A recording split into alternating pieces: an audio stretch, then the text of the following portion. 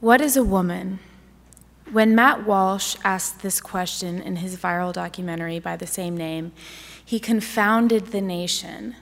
Progressives recoiled, seeing their most loyal foot soldiers attempt to answer but stumble, saying things like, "A woman is whoever feels like a woman." The question was rhetorically brilliant. It exposed the linguistic gymnastics and circular reasoning meant to conceal the lie at the heart of the progressive conception of the human being, that we are self-creating individuals. We are whatever we say we are. Reality, if we can speak of it, bends to neologism always.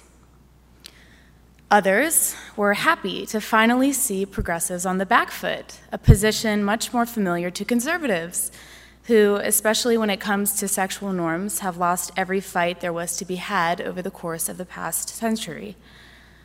Owning the libs might be delicious, and it is actually really, really important, but it is not a sufficient political position for any kind of winning long-term strategy.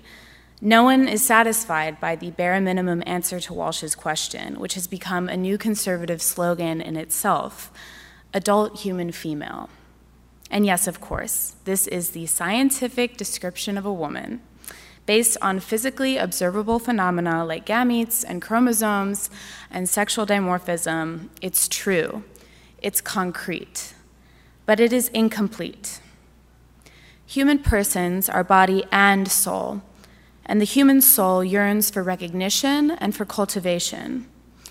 It may be useful to think of the transgender movement as the Gnostic answer to an unanswered soul ache, which year after year has sharpened in the hearts of an increasingly secular and lonely society. The advantage of progressives as cultural creators has been their readiness to provide something resembling soul answers to a dehumanized public, while conservatives, in a sort of libertarian dereliction of duty, have left it up to the so-called individual to decide for themselves what makes happiness. Catholic intellectual history offers us vital perspectives on gender and the politics of sex, ones which, in directly responding to this God-shaped hole in modern person's heart, might even inspire the kind of political revolution, a sexual counter-revolution, that for the sake of each unique soul and the body politic we all desperately need. So, let us return to the question at hand. What is a woman?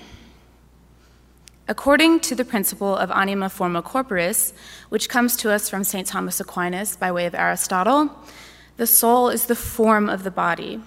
The soul is the essential whatness of the body, the principle that explains its organization and makes it really alive. Our bodies are not appendages for our souls to play with, or lumps of clay in which our souls are trapped. Rather, the body is like the language in which the soul is expressed, through which the soul makes contact with the outside world, cultivates knowledge and virtue, and lives an ethical and political life. There is no such thing as a body being wrong for its soul, for the simple reason that each is fully known only with reference to the other. It follows that male and female are aspects of complete persons, of embodied souls, not of souls or bodies only in isolation from one another. There can be no dualist separation between the sex of the body and the gender of the person or the soul. Philosopher Saint Edith Stein elaborates on this Thomistic principle, writing, "Of course, woman shares a basic human nature, but her faculties are different from men. Therefore, a differing type of soul must exist as well." To be clear, this is not to say that gender is located in the soul, which is actually much closer to the transgender position. Rather, the embodied soul expresses its own sex. The soul and the body of the human being are never disintegrated so long as we are alive, and so we can deduce from our physical composition something about the reality of our spiritual makeup. What might we say are the defining physical realities of the female? They would include pregnancy, relative softness, and hormonally a propensity to cyclical phases.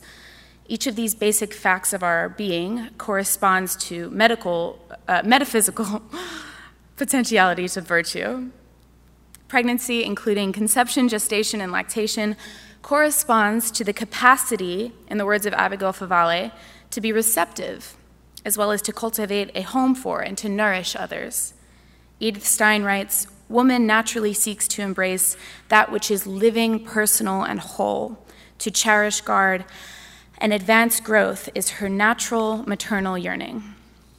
And again, the woman's soul is fashioned as a shelter in which other souls may unfold. There's more. Relative physical softness may correspond to tenderness, a readiness to comfort the afflicted. The cyclical nature of our hormonal processes indicates a mode of living that accommodates frequent change. Women are icons of becoming, the liminal connection between past and future. You might even call this principle timelessness, which may correspond to the capacity to preserve and to maintain. One important qualifier: these potentialities also reflect our capacity for vice.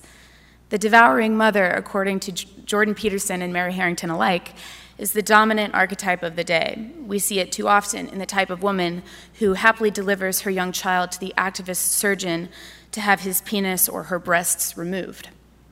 Opposing tenderness, there's both the jaded temptress and the frigid careerist, who we all know and recognize as deeply unhappy people. And finally, on the point about hormones, a deficiency in constancy would look like emotional incontinence, an excessive focus on the present moment, or an unwillingness to delay gratification. We see this in the embrace of, for example, no-fault divorce, which has made the eternal into the disposable. So now that we know of the body and of the soul, what does all of this mean for politics? Dare we infer from these facts political duties?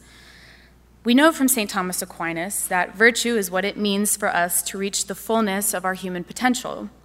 It is how we become excellent at being human, in relationship with one another in the form of a structured community that Aristotle calls political. So, if the particular capacities of our personhood, body and soul, provide a roadmap for virtue, then they must also indicate a roadmap for our political life, however loose. We can only be offended by or fearful of connecting these dots if we have a completely unimaginative conception of vocation, or if we assume that the physical reality that I've laid out automatically implies blanket inferiority, or if we are perceiving gender relations in Marxian terms with men and women as distinct class groups with competing zero-sum material interests rather than as complementary political beings whose mutual harmony resembles heaven, as we are. And to be fair, in many non-Christian societies, an anti-woman perspective is institutionalized in various forms, including polygamy, abortion, and the criminalization of girls' education. This is where another key part of the Catholic vision of womanhood can alleviate our internalized misogyny, to borrow a phrase. Our Lord and Savior Jesus Christ was brought into this world through the body of a woman, Mary, whose receptivity to God's will culminated in her fiat. Mary, whose perfect tenderness earned the highest affection and devotion from her Son. Mary, a woman of few words but perpetual prayer, whose faith and constancy through thick and thin meant that she remained at the foot of the cross, even when so many others could not bear the sight of it. Women are capable of greatness, but modern woman's call to greatness, indicated by God's perfect creation, has been drowned out by a legacy of toxic feminism, which denigrates pregnancy, domesticity, true friendship, and conformity to God's will, all in favor of a sexually liberated girl boss paradigm that rewards promiscuity, atomization, and unthinking yet unwavering devotion to the philosophy of self-creation. It is not that we need to repeal the 19th or institute white Sharia or any of the similarly funny memes that occasionally circulate on reactionary Twitter. Rather, a political program that aims for a civilization of love would simply unapologetically invite women into their natural vocations rather than socially and economically punishing them for pursuing marriage and motherhood, for cultivating conviviality, for looking at babies, the elderly, and people with special needs and saying, I choose to take care of you. Carrots over sticks.